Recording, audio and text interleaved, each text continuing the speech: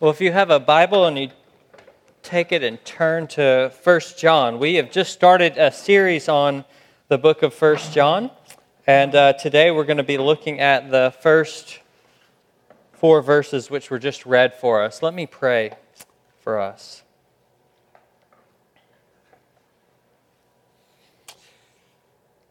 God, we need you. We need you. We need your word. Your word is truth. We need your word to set us free from all the things that enslave us, that we might be free indeed.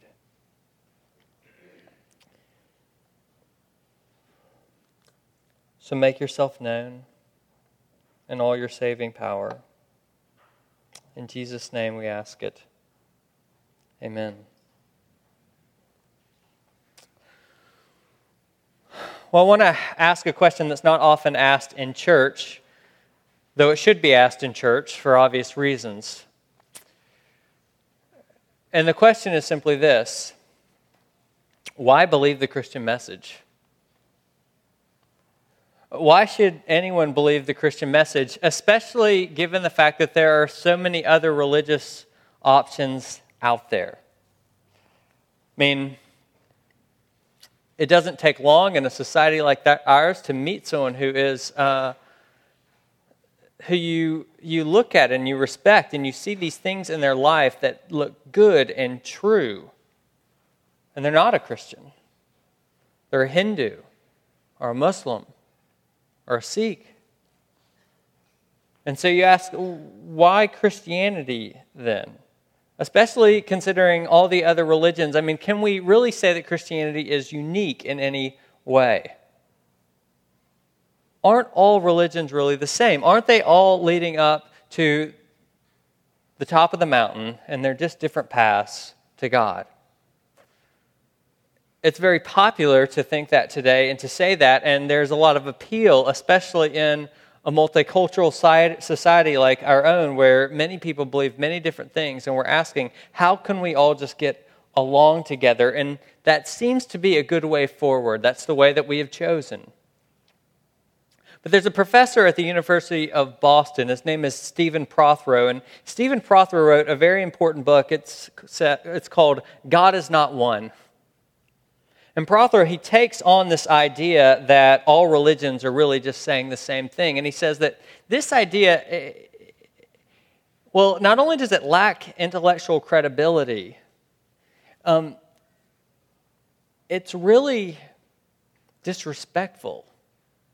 It doesn't actually take people and what they're saying at their word, because the different religions, even though they may have some ethical things on the surface that are similar, the Golden Rule, for instance, once you dig deep down under them, they actually have very different views of God and of humanity and humanity's relationship to the world. I mean, some people believe that there are many gods. Some people believe no gods. Some people believe that God is personal. Others do not.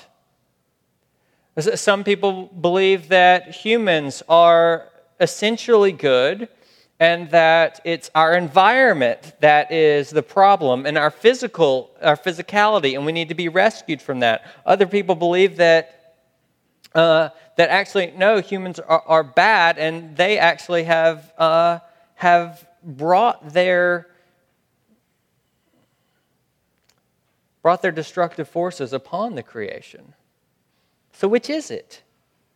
See, they're not all the same. And to say that they're the same, I want to suggest to you, well, that actually is dangerous, because it shuts down dialogue. It's a form of intellectual empiricism, because imperialism. Because what you're basically saying is, my understanding of religion is correct, and yours is not. That is, that they're all the same, and I'm going to impose that upon you. You see. And so that really shuts down dialogue. I mean, we can't have a conversation. It's a naked assertion to say that all religions lead up to the path to God. They're not all the same. Okay, you say, well, then which religion? It still leads us to the question, why Christianity? Oprah, our neighbor, on a episode one time put the question pointedly. She said, "Who gets to say who God is?" And a lot of people have said, "Yeah, I mean, none of us have the whole truth, and all of us are looking at this God thing from different perspectives, and we all know some truth, and we all have other things that we're wrong about." And so it's like blind men who are touching an elephant, right? One of them touches the elephant's tail and says, "Oh, it's flimsy and hairy at the end." And another one touches the elephant's trunk and says, "Oh, it's sturdy and strong." And another one touches the elephant's stomach and says it's big and flat. And you say, well, which is it? Well, they're all right and they're all wrong, right? And that's how it is. But there's just one problem with that. And the problem is this. Lesslie Newbigin, he was a missionary in India, and he got that line a lot. And what Newbigin all of a sudden realized, he said, in order to know that, to make that assessment, it means that the person making that assessment is not blind. That everybody else is blind and they're holding, but you see the whole thing. You see the whole elephant, and you see each person groping around. To say that all religions lead to God and that every path goes up to God means this, that the only way you can say that for sure is if you stand on top of the mountain and see all the paths. See, so that's not actually, it sounds pretty humble, but it's not a humble claim at all. It's actually quite arrogant. Because you're saying, I see, and you don't. And so that it assumes that you actually do see, when the whole point is to say that people don't see. But it also assumes something else that I think is really problematic. It assumes that God has not revealed himself in a particular time, at a particular place, in a definitive, full, and final way. But that's the exact claim that Christianity makes. See, look at verse 1. In verse 1, John tells us his message, the message of 1 John, the message of Christianity, which he calls the word of life. What is this word of life? Look, verse 2. The life was made manifest, and we have seen it and testify to it and proclaim to you the eternal life which was with the Father and was made manifest to us. What is this word of life? This word of life, this life which was the eternal life, which was with the Father before all time, is now made manifest to us, which we have handled and seen and heard. This life, what he's talking about, is Jesus. The message is a person. See, Christianity, it's not first and foremost a set of ethical values, that there's many ethical implications. Nor is the message of Christianity tools for self-help, though there's a lot of help for self involved. No, the message of Christianity is a person. We proclaim Christ, the early Christians said. He is our message. And so that means that if you are going to understand, assess, investigate, or reject Christianity, then sooner or later you actually have to deal with the person of Jesus Christ, Jesus of Nazareth, and all his historical reality. H.G. Wells was a prolific author. He wrote social commentary, political commentary. He wrote history. He's most known today for his novels of science fiction, for which he was nominated for a Pulitzer Prize 4 times. Wells was not a Christian, but he called Jesus the dominant figure in history. He said, the historian simply cannot portray the progress of humanity honestly without giving a foremost place to the penniless preacher of Nazareth. Though he left no impress on the historical record of his time, more than 1900 years later, when Wells was writing, a historian like myself, who doesn't even call himself a Christian, finds the picture centering irresistibly around the life and character of this one man. See, what H.G. Wells is saying, as he's saying this, even though I'm not a Christian, I have to say this. The life of Jesus, there was something unique about it. It has actually uniquely influenced history like no other life has. There's the most famous book on comparative religion, probably, that's used across the country, or has been in print the longest and used across the country, is Huston Smith's, or he compares the world religions. And in it, he says that there are two people in all of history, who people, when they looked at their lives, they asked not simply, who are you, but what are you? Those people are Buddha, he said, and Jesus. Jesus. You have to deal with Jesus. And you have to deal with the claims that his followers and he himself made about himself. And consider some of those claims. Jesus said, I am the way, the truth, and the life. No one comes to the Father except through me. Jesus said, no one knows the Son except the Father, and no one knows the Father except the Son, and those to whom the Son chooses to reveal him.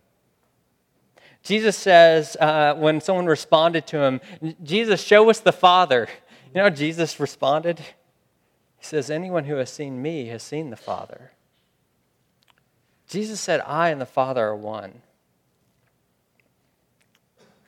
Two people in human history, Smith says, two people, where people have looked at their lives and they've had to ask not just who are you, but what are you? Buddha and Jesus. You know, Buddha never made the claims that Jesus did. Buddha never made the mistake, if you will, that Jesus did. Buddha didn't call himself God. Buddha didn't equate himself with the divine, but Jesus, he did.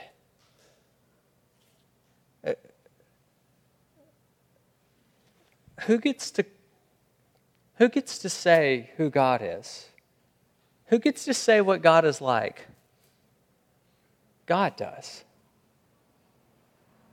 And Jesus is the man God became when God decided to become a man.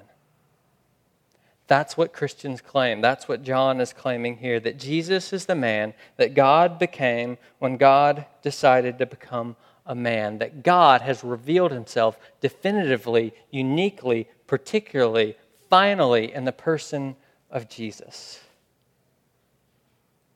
Look verse 2 again. The life was made manifest. The eternal life, which was with the Father, was made manifest to us. That is the Word that in the beginning was with God and was God, that Word became flesh and dwelt among us, and that nobody has seen God at any time, but the only God who is at the Father's right side, his only Son, Jesus Christ, he has made him known. That's the Christian claim. And if that is true, then that means that Christianity is not like all other religions. That it means that it uniquely reveals who God is. Okay, you say, but why should I believe that? Still brings us back to that initial question. Why Christianity and why not something else? Why should I believe that claim? Well, I think the first reason why you should believe the message of Jesus, the message of Christianity, is because I believe that Christianity is intellectually credible. You know, if you were going to make up a religion, this is free advice. If you're going to make up a religion, some of you might be thinking about that, let me tell you how to do it. The way that you do it is that, especially if it's a relative, I can't even speak this morning, especially if it's a religion based on revelation, this is how you do it. You have the revelation sometime when it is private and you're alone. And if there's any evidence of that revelation, what you want to make sure, like say there are golden tablets, you make sure that they're buried far away and you can't find them anymore. And make sure that everything about that revelation is ethereal and personal and private. And then you go talk to others about it. But here's what you don't want to do. You don't want to make it public. You don't want to make it verifiable. You don't want to make it so that there are witnesses. The last thing you want to do if you're going to make up a religion is to make it somehow falsifiable or verifiable. right? Don't have eyewitnesses. Don't have witnesses. I want you to look at verse 1. That which was from the beginning, which we have heard, which we have seen with our eyes, which we have looked upon and touched with our hands, handled, concerning the word of life. You know, if John is making up a religion, he is hanging himself. Because, John, you're not supposed to make this verifiable. You're not supposed to make it. You're supposed to make it private. He says, no, it was public. You're not supposed to make it, John. You're not supposed to make it tangible. Make it ethereal. No. We handled it. We heard it. There are eyewitnesses, and not just one. I am an eyewitness, but we. There are multiple ones, and you can verify or falsify the account. The number one podcast, I think it's the number one over the last several years, has been the podcast Serial. Serial investigates, the season 1 investigates the 1999 murder of a Baltimore high school student. It's a tragic case. And at the very beginning of it, Sarah Koenig, she introduces the podcast. She narrates it, and this is what she says. She says, "For the last year, I have spent every day trying to find out where a school kid was for an hour after school one day." And then she says, to be more technical, I've been trying to find out where he was for 21 minutes. You see, because the ex-boyfriend of the girl who was murdered, he was convicted. And there's a 21-minute window where he can't really explain where he was. He doesn't remember. And there were no witnesses and no alibis. And all you need is a witness, someone to verify or falsify the information. In the podcast, you see how important that is. One way or the other. Now, if you're going to make up a religion, make it private, make it ethereal, make it unfalsifiable. But John, he says, no. Verses 1 and 2, we have seen it. And we have not only seen it with our minds, we have seen it with our eyes. See, the claims of Christianity about the revelation of God, they are very different than the claims that Joseph Smith makes, who received tablets and which are now buried and which we have no evidence of. The claims about Christianity, about the revelation of God, they are very different than the claims that Islam makes about Muhammad. Gabriel appeared to Muhammad, he claims, when he was alone in a cave. That's very different. You see, but the claims of Christianity says that the revelation of God in Jesus Christ, it was public and there were eyewitnesses. There was a book, it's very important, that was written about 10 years ago, 2006, by an ancient historian named Richard Bauckham. And Richard Bauckham, through meticulous investigation, I would recommend the book to you, but I'm going to tell you, it's heavy reading. It's heavy reading. This is not Josh McDowell. More than a carpenter. If you were to go and read this, Bauckham's basic investigation is into this. He says that the Gospels and the New Testament was based on eyewitness accounts. That there were eyewitnesses that people could go and they could verify or falsify the information with. And actually, that they follow the rules of ancient historiography and they left those eyewitnesses, specific people, throughout their Gospels. Have you ever noticed this, that in the Gospels there are all these minor characters? Have you ever noticed that some of them are named and some of them aren't? Why are some of them named and some of them aren't? Well, Bauckham says it's because they were the eyewitnesses. If you want to know what happened at the crucifixion when all the disciples ran away because you can't talk to them, where do you go? Well, you might go to Simon of Cyrene, but he's dead, so where do you go? You go talk to Rufus and you talk to Alexander, his sons, or who are in Rome. That's how you know. If you want to go find out about Jairus' daughter, Then you go talk to Jairus. Why don't we know his daughter's name? She was raised from the dead. Maybe she wasn't around anymore, but you can find Jairus. Go talk to him. You see, throughout the Gospels, eyewitness accounts, eyewitnesses are named that people could actually go talk to verify or to falsify the information. And in Bauckham, he says that actually in ancient historiography, when they were basing things on eyewitness accounts, they would use this catchphrase when they were saying, come on and verify this. And the catchphrase was, from the beginning. Look in verse 1 again. That which was from the beginning. That which was from the beginning. That which was from the beginning, which we have heard and which we have seen with our eyes and have looked upon with our hands concerning the word of life. We heard it, we saw it, and we passed it on, verse 3. That which we have seen and heard, we proclaim also to you, so that you too may have fellowship with us, so that you may be joined to the apostolic community, which has gone now for 2,000 years. And so if you are investigating Christianity and serious about the man Jesus Christ, which I think anybody with any sense of intellectual integrity must do at some point, you have to come to terms with the eyewitness accounts of the gospel, which has now been stewarded in a communal witness for 2,000 years. What do you do with that? See, I think that the gospel of Jesus Christ is intellectually credible. And here's what that means, that if God has revealed himself in history at a specific time in a specific place, then we have to say this, we have to come to this conclusion.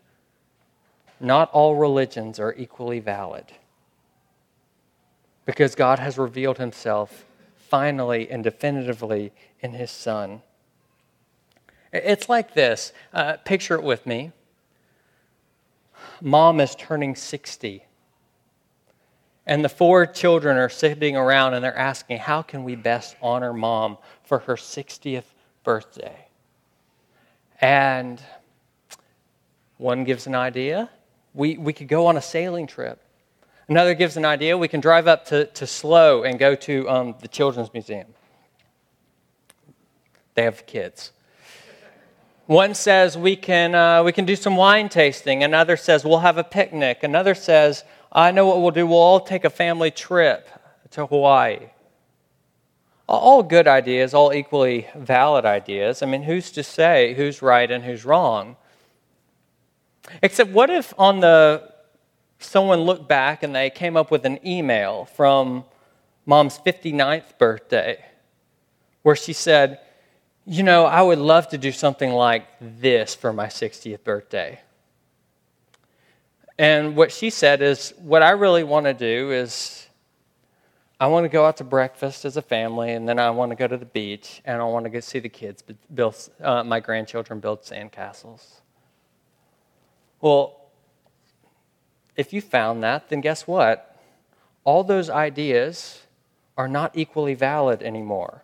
They're not equally valid ways to honor Mom, because Mom has now said, and it is clear, this is how I want to be honored. This is who I am. God has spoken definitively in history, and we actually have to listen to him. And that means that it's incumbent upon everyone to listen to his revelation, no matter who you are, no matter where you come from. You see, I know a lot of people say, especially if they're not from a Western culture, a Western tradition or a Christian tradition, they say, well, wait, how come I have to go there, to that place, to that time? How come I have to come into the Christian community? I mean, if God is the God of all the world, then can't he reveal himself to me personally? Specifically, without me having to relocate myself socioculturally? Well, I have 2 responses to that. One is this. Jesus was not Western. We have removed ourselves as well.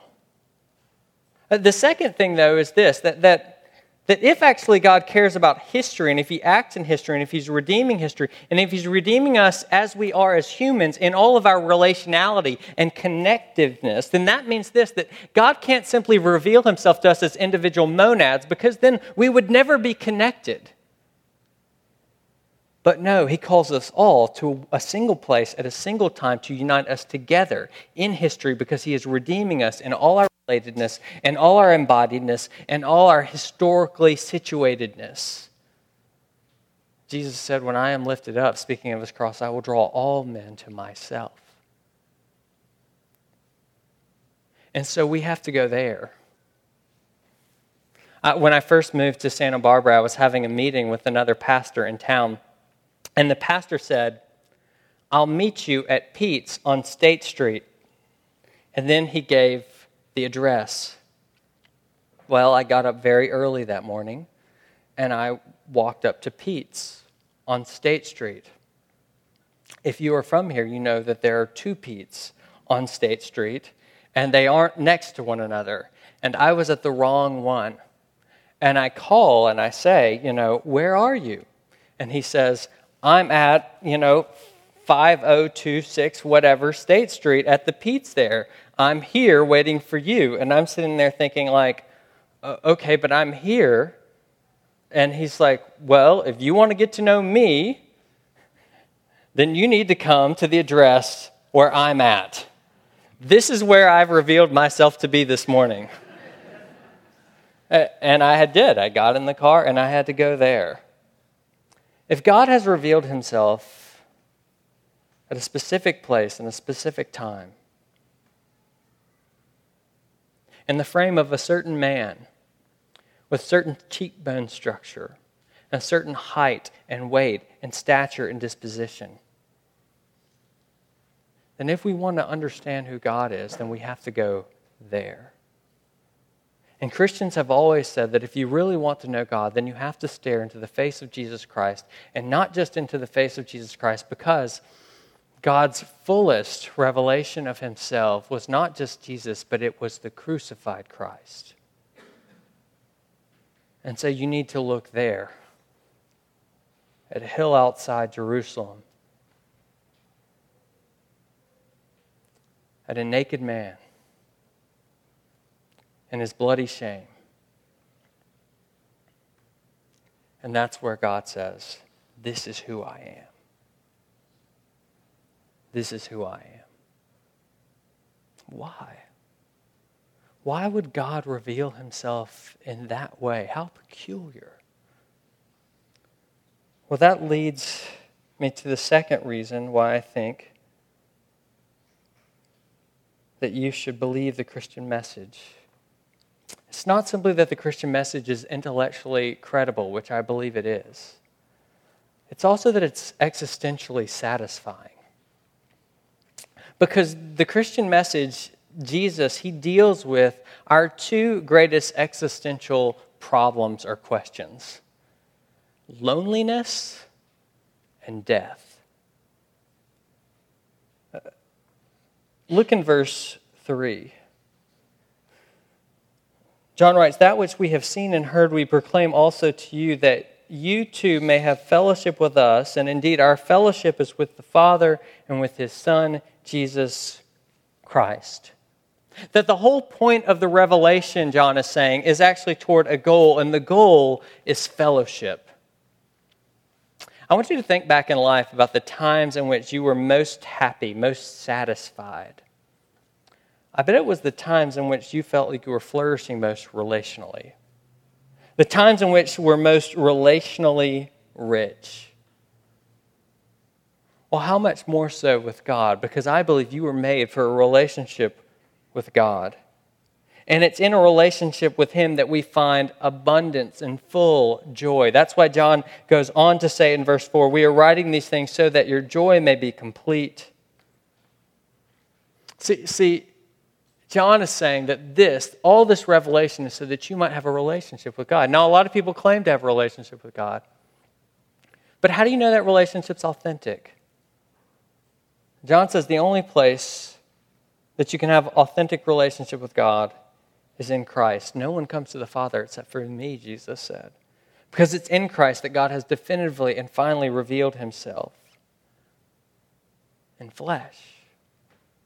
Why did God take on flesh and reveal himself to us in Jesus in that way? Well, think of it like this. What do you need to make a good relationship work? Well, you need to be able to communicate, right? Communication is key to any good relationship. I was counseling a young married couple, and I asked them how they met. You'll know the couple I'm talking about, I think. She was from Brazil, and he was from New York. Some of you will know.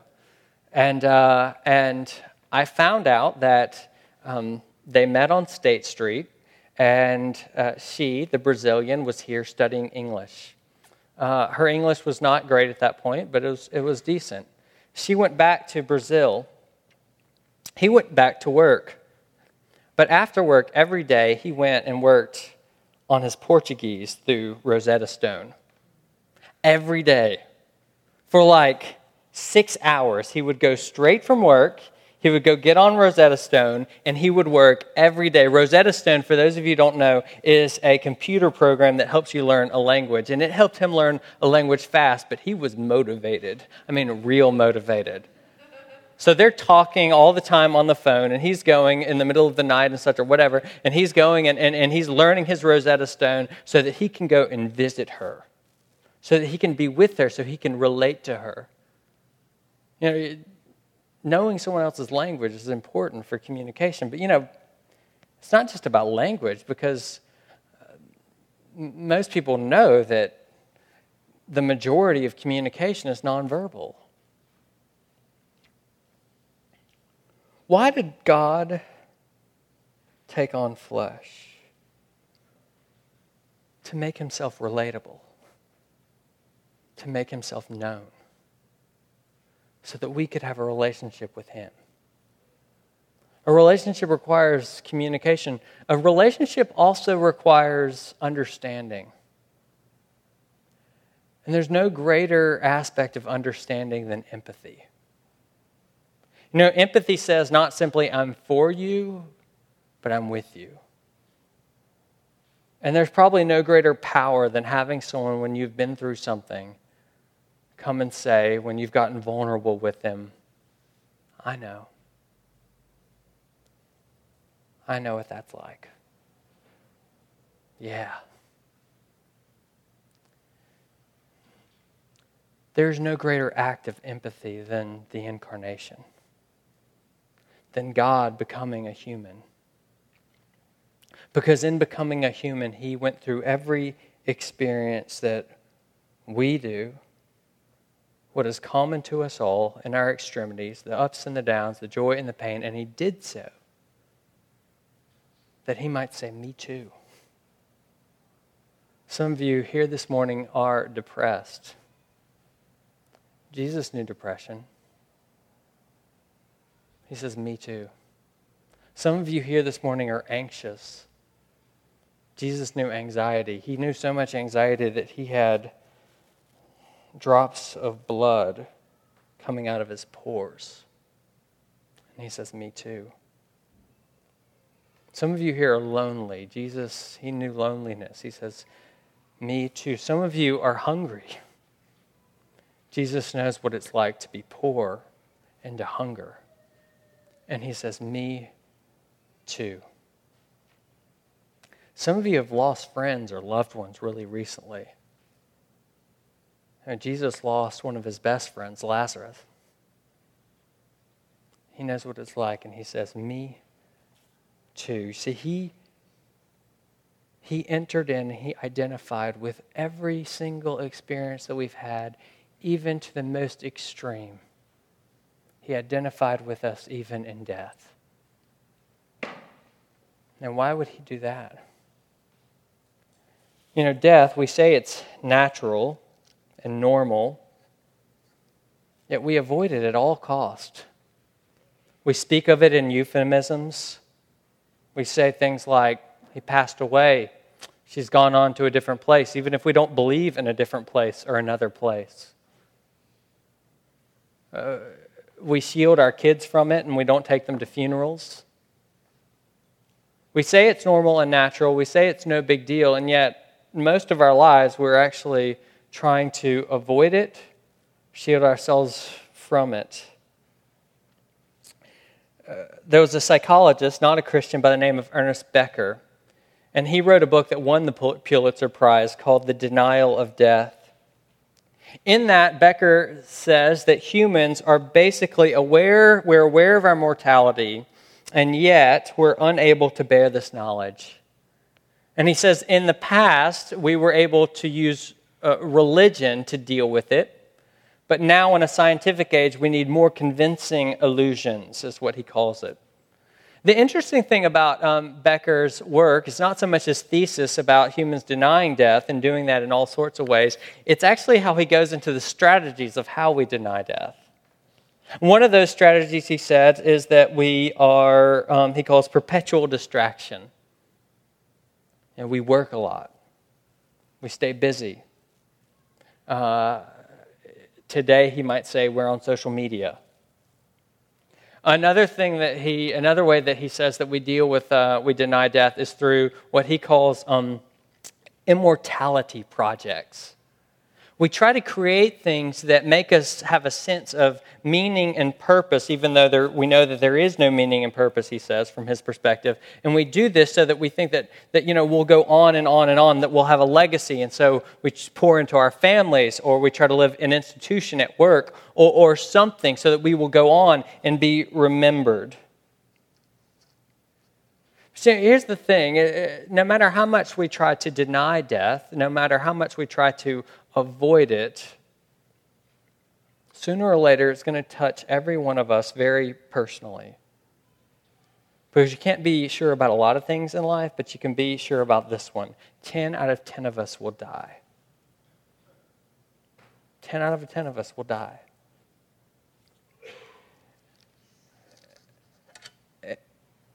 And so the Bible, it doesn't say that death is normal or natural. It actually says trying to avoid death is normal and natural. Trying to ignore it is normal and natural considering the circumstances, because death, the Bible says, is the enemy. It's not what we were created for. It's not the way things are supposed to be. Why did Jesus identify with us in death? That we might identify with him in life. Eternal life. Notice that John calls this message in verse 1 the word of life. And in verse 2, he says that Jesus is the eternal life. Jesus identified with us in the depths of death so he might take us and rip us out of death and bring us into his eternal life. That we might have a relationship with him forever and have joy and satisfaction and peace. It's what we all want. To have someone know us and to love us. To know us at a deep, empathetic level. But to love us out of that and forever. That's what the message of Christianity offers. And because that is true, we have to go to Jesus. If you're investigating Christianity, Christianity is unique. Jesus is unique. He has revealed himself. Go to him. If you are already a Christian, Christianity is unique. Jesus is unique. God has revealed himself 2,000 years ago in a specific man, at a specific time, in a specific place, and he has brought us into the fellowship of the apostolic community and the fellowship of the Trinity. Why? So that we might go and tell. So that Jesus might draw all men to himself. God, we do pray that you would draw us to yourself for the first time or the first time in a long time, and that you would send us out confident of your unique love. In Jesus' name, amen.